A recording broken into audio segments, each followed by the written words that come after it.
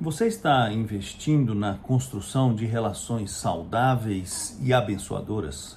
Nós somos seres essencialmente relacionais, pois Deus nos criou à sua imagem e Ele é um ser que existe em um relacionamento eterno, tripessoal, o Pai, o Filho e o Espírito Santo.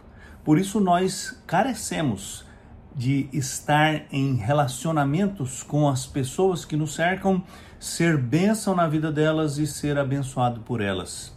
Por isso o autor do livro dos Provérbios, no capítulo 17, no versículo 17, escreveu assim: em todo tempo ama o amigo, e na angústia nasce o irmão.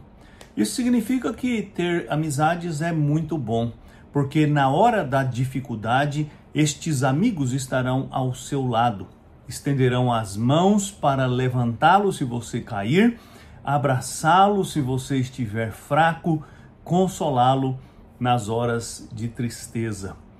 Não se trata apenas de um capricho ou de um luxo. Relações saudáveis são uma necessidade e você precisa investir nelas. O próprio Senhor Jesus Cristo tinha amigos chegados entre os seus apóstolos. E quando nós nos tornamos discípulos dele, nós somos unidos a outros que creem nele e constituímos o seu corpo.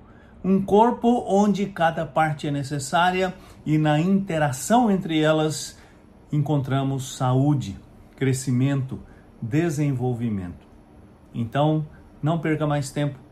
Invista em relações saudáveis. Abençoe as pessoas ao seu redor.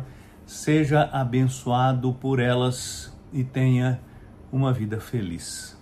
Vamos orar? Senhor, eu te agradeço porque o Senhor colocou em nós a sua imagem e nos fez interdependentes. Ajuda-nos a entender nossa carência e a investir tempo para construir relações saudáveis. Eu te peço esta sabedoria em nome de Jesus. Amém. Eu sou Aguinaldo Faria, pastor da Igreja Presbiteriana da Moca, em São Paulo.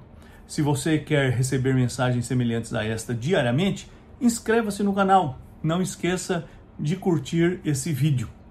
Deus falará ao seu coração.